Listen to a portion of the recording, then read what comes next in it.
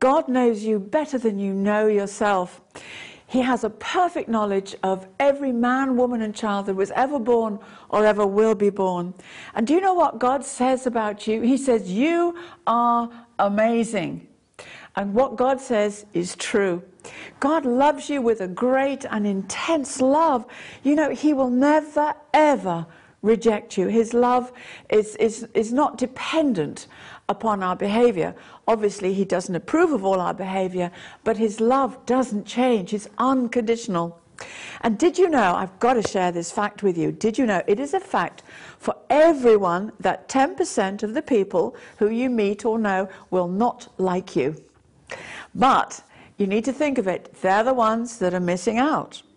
And just shake the dust of rejection off your feet, as it were, and say to yourself, they are missing out.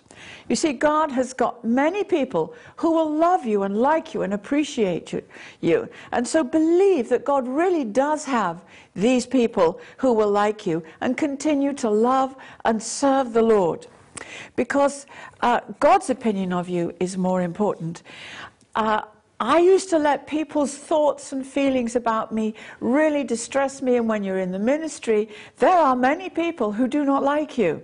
And it can, if you're sensitive to this, it can really put you off balance. So I'd say don't let other people's thoughts and feelings about you bother you.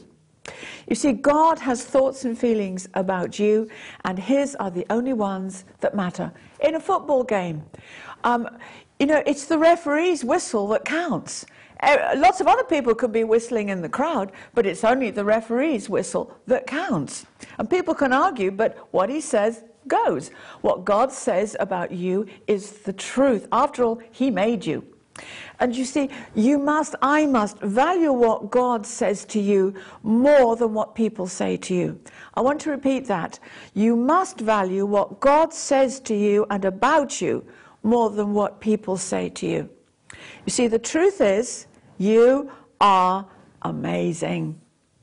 And I wanted to encourage you to listen in to Pastor Derek in the new year, because he'll be speaking on who we are in Christ Jesus. And he does it so well. I really believe that a revelation of who you are in Christ Jesus will just go right into your heart. And this will help you and support you when people come against you.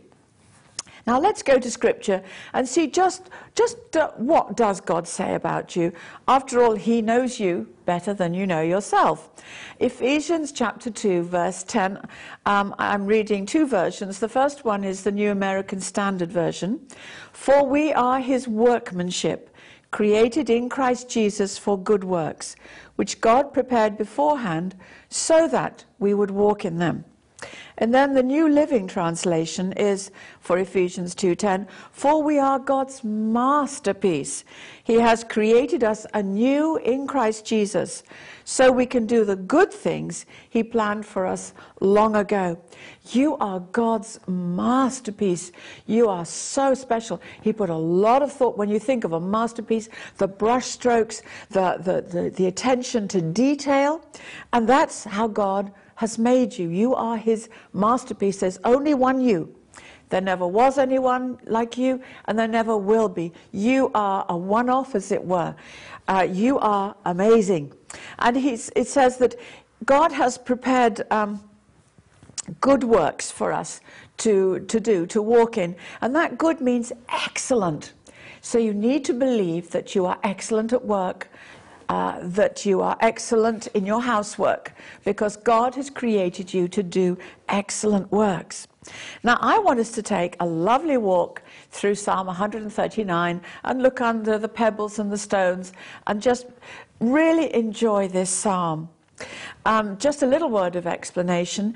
There are 4 sections, they call them stanzas, and each of them is 6 verses long. And here the psalmist, he paints such a beautiful word picture for us with such beauty, the attributes of God. And in verses 1 to 6 is God omnipresence, verse 7 to 12 is God omniscience, and in verse 13 to 18, God's omnipotence. And then in 19 to 24, he bursts out with a keen sense of awareness of the sin of man and his responsibility and his response to God. So, let's go. Verses 1 to 6 tells us of God's omniscience. That means that he's all-knowing. Omni means all, science means knowledge. And so, verse 1, O Lord, you have searched me and known me. Verse 2, you know when I sit down and when I rise up. You understand my thought from afar. So just going back in verse 2, you know every tiny detail about me, Lord. When you think of that, does your husband, does your wife know every tiny detail about you? God does. And then it says, you understand my thought from afar. That means you discern my motives. You know we can as it were, pull the wool over other people's eyes. We can be blind to ourselves, because I said God knows you better than you know yourself. But God, he discerns our motives. You see, when I was a little girl, I used to be able to wind my daddy around my little finger, also my mother's head. And, you know, I just looked rather cute and blinked my eyebrows. Oh, Daddy. And I would get what I wanted, and I learned how to get my way. And so I remember after I hadn't been a Christian very long, and I remember saying to God, I am so grateful, Father God, that I cannot pull the wool over your eyes, that you know exactly what I'm like, you know what you were getting when you got me, and there are no surprises for you, but you still love me. And I'm so grateful. Oh God, I cannot manipulate you or dominate you. And he is immovable, for which I am so grateful. So you see, God discerns the very depths of our heart, our motives. And you know, his knowledge isn't based on what he can see, hear, feel, taste, or touch. He knows that he knows. He is all-wise. He is omniscient, the ever-living, eternal being. God Almighty, creator of the heavens and the earth, is your Father if you've received Jesus as your Lord and Savior. And then we go to verse 3. It continues, you scrutinize my path and my lying down, and you are intimately acquainted with all my ways. And so you scrutinize my path, my journeyings. He knows where I'm going. He knows exactly where I'm going. And, you know, God, he's so much in our lives that God is in your past, he's in your present, and he is in your future. And he's seen ahead, and he's made provision for you already. If you just believe him and receive the fact that he has Jehovah Jireh, the Lord your provider. And he cares so much for you, every tiny, minute detail about your life. And he cares for you. Well, there's a supporting scripture in Hebrews chapter 4, verse 13. Tells us, and there is no creature hidden from his sight, but all things are open and laid bare to the eyes of him with whom we have to do. Returning to verse 4 in Psalm 139, even before there's a word on my tongue, behold, O Lord, you know it all. Isn't that amazing? Before we actually say it. So often we don't even know what we've said until we think, oh, where did that come from? That popped out. But God knew. God knew before you spoke it what you were going to say. This is God's foreknowledge, his omniscience. Verse 5, you have enclosed me behind and before. And that enclosed, it means hedged. Now in our garden we have hedges. Oh, I am so grateful for those hedges. It gives us privacy. It is a bit of a noise buffer. And I just kind of feel safe and secure. I've got my hedges. Well, it says that God has hedged you around. And he's made provision for you, and he surrounds you, and he's seen ahead. The supporting scripture for God surrounding us, because it's good to have more than one scripture, Psalm 5, verse 12, thou dost surround me with favor as a shield. His favor is so powerful. We need to believe. Confess that you have God's favor. Confess that he's gone ahead of you, that he surrounds you, that he's behind you, he's above you, and he's beneath you. God surrounds you. And it's like a shield, because, you know, your enemies may come against you, whoops, they're going to bounce off of that favor. They really are. It's a shield. And Psalm 34, verse 7, the angel of the Lord, which is Jesus, encamps around those who revere, respect, and love him, and rescues them. So he encamps around you. You are protected. And then the second part of verse 5, and laid your hand upon me. Now there's a correlating scripture, Mark 10, verse 16. This is Jesus. And he took the Jesus in his arms, blessing them and laying his hands on them. So when it says, and you've laid your hand upon me, his hand of blessing. You're blessed. You are blessed. You are so blessed. Believe it. And such, verse 6, such knowledge is too wonderful for me. It's too high.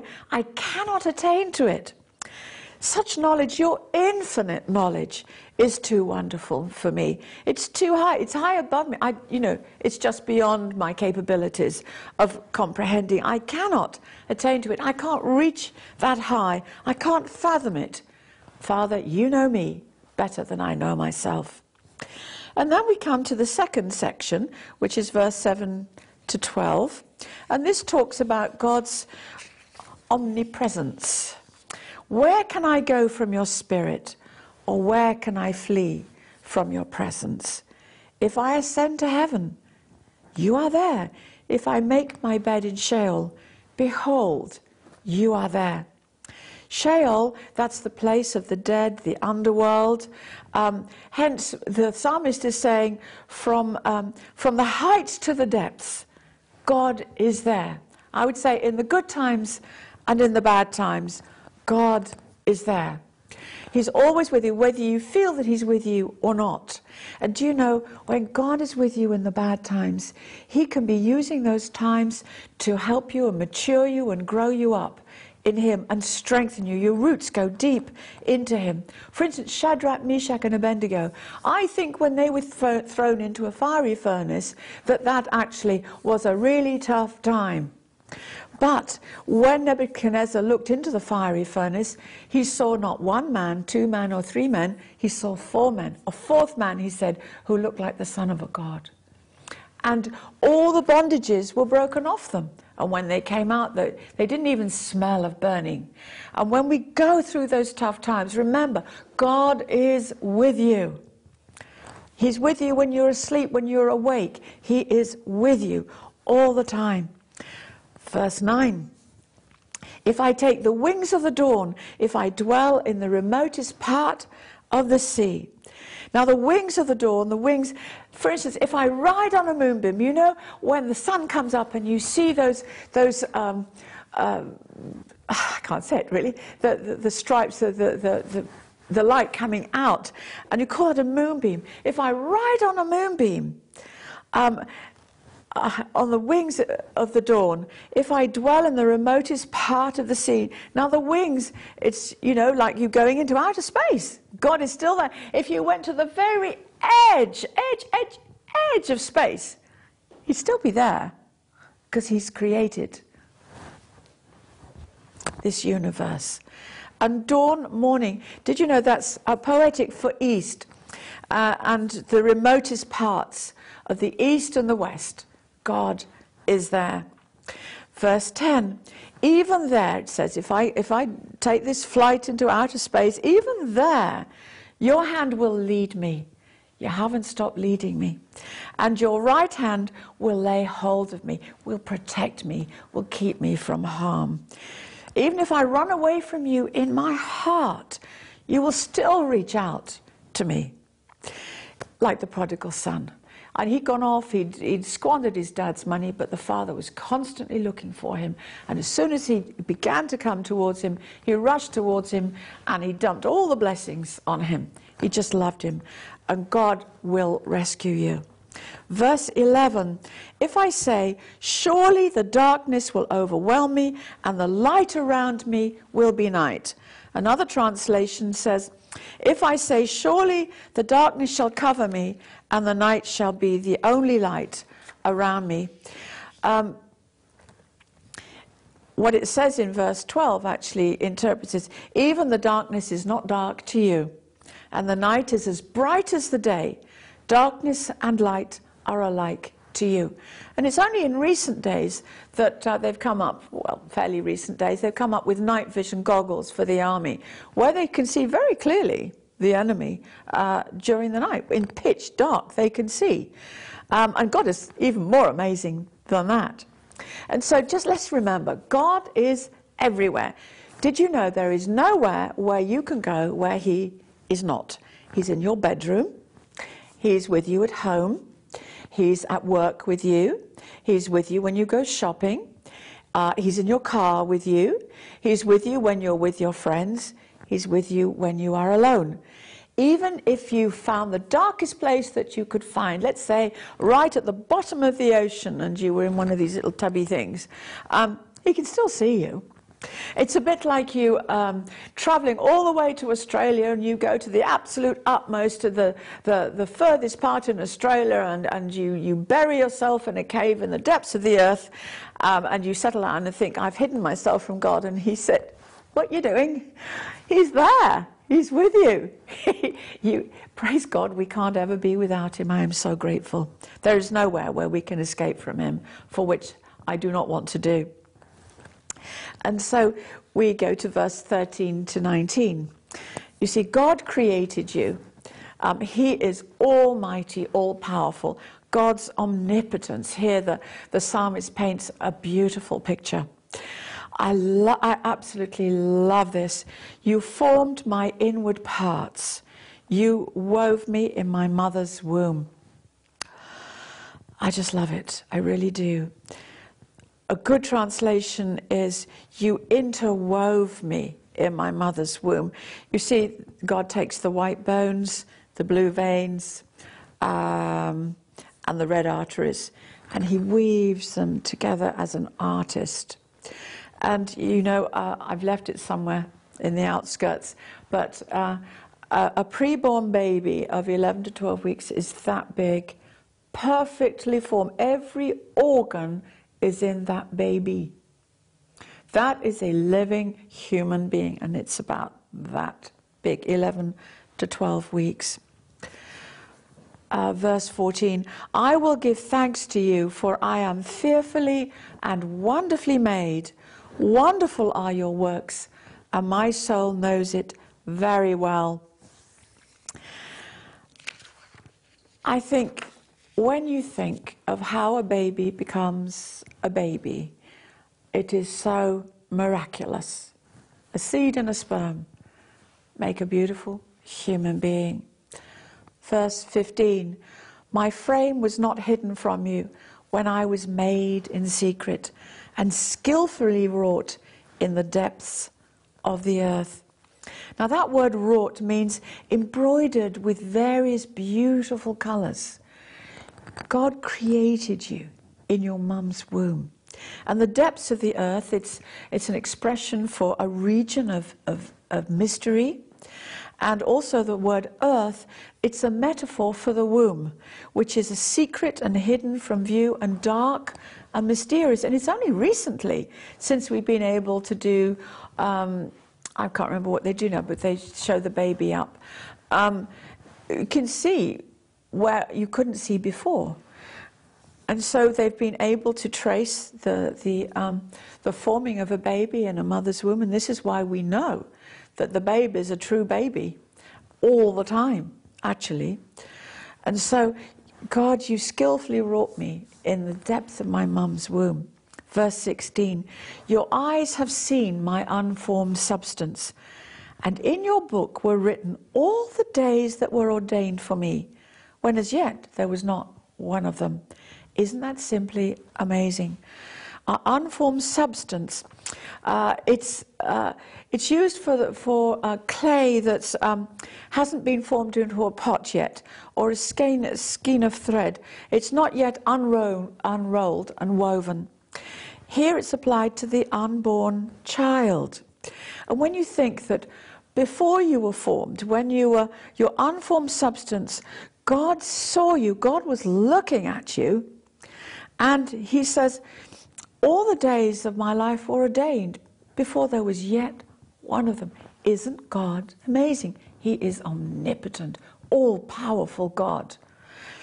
And you know, I was just thinking, we're coming up to Christmas, and when Mary conceived Jesus, the angel told her to go really straight away to her cousin Elizabeth. And the angel said, you know, your cousin Elizabeth is 6 months pregnant. So she went immediately. She must have gone hurriedly.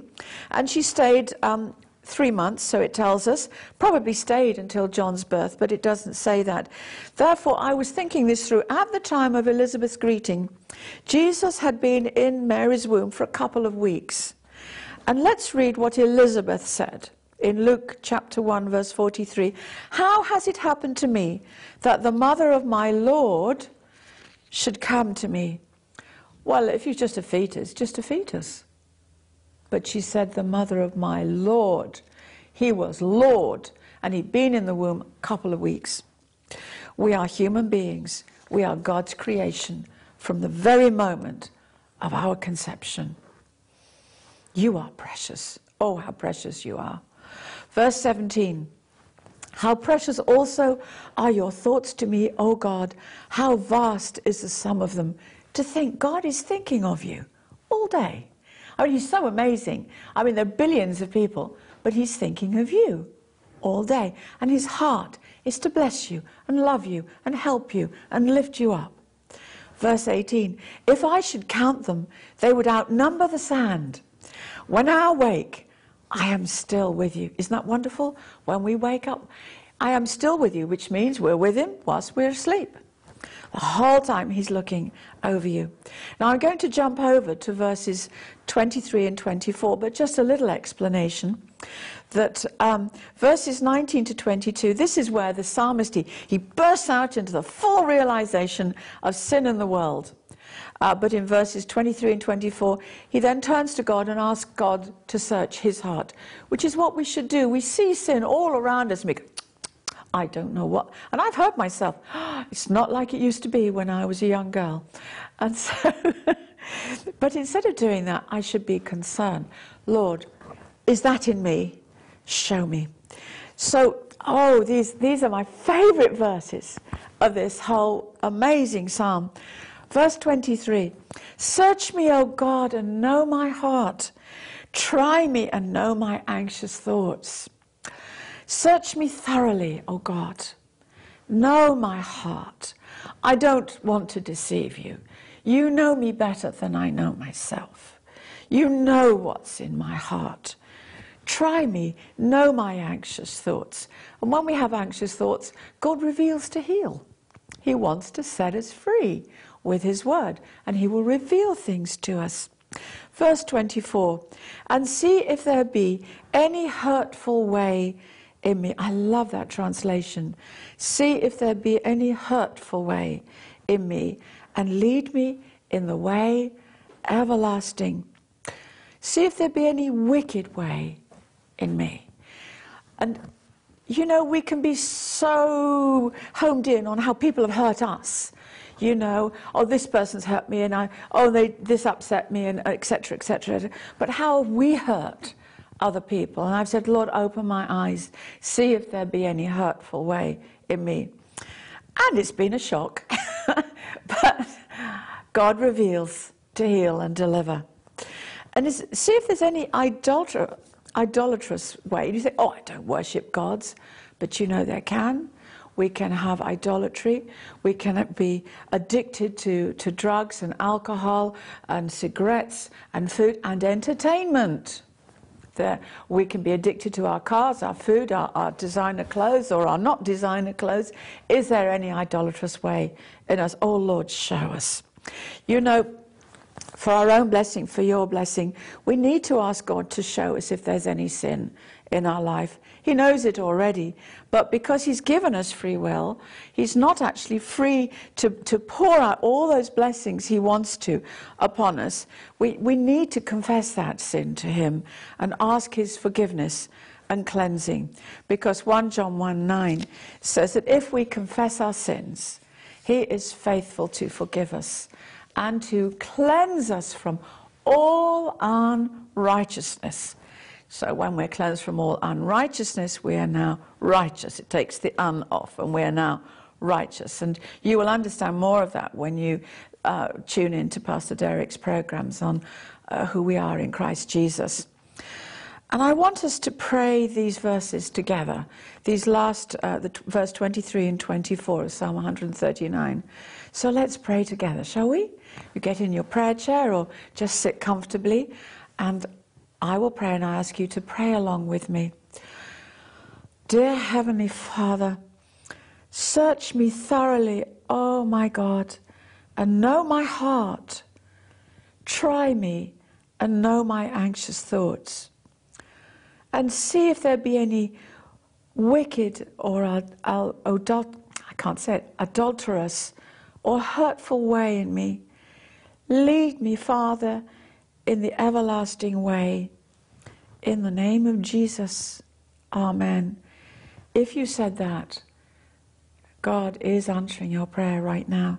You see, God knows everything you've done. You can't hide anything from him. But he does need you to open your heart to him. When we ask him to forgive us, he's faithful and just to forgive us. And he just doesn't do that. He wipes the slate clean, completely clean. And, you know, we can miss it and sin, but we are still righteous. God knows you better than you know yourself. You have a destiny. You are amazing. You are born for excellent works. Amen.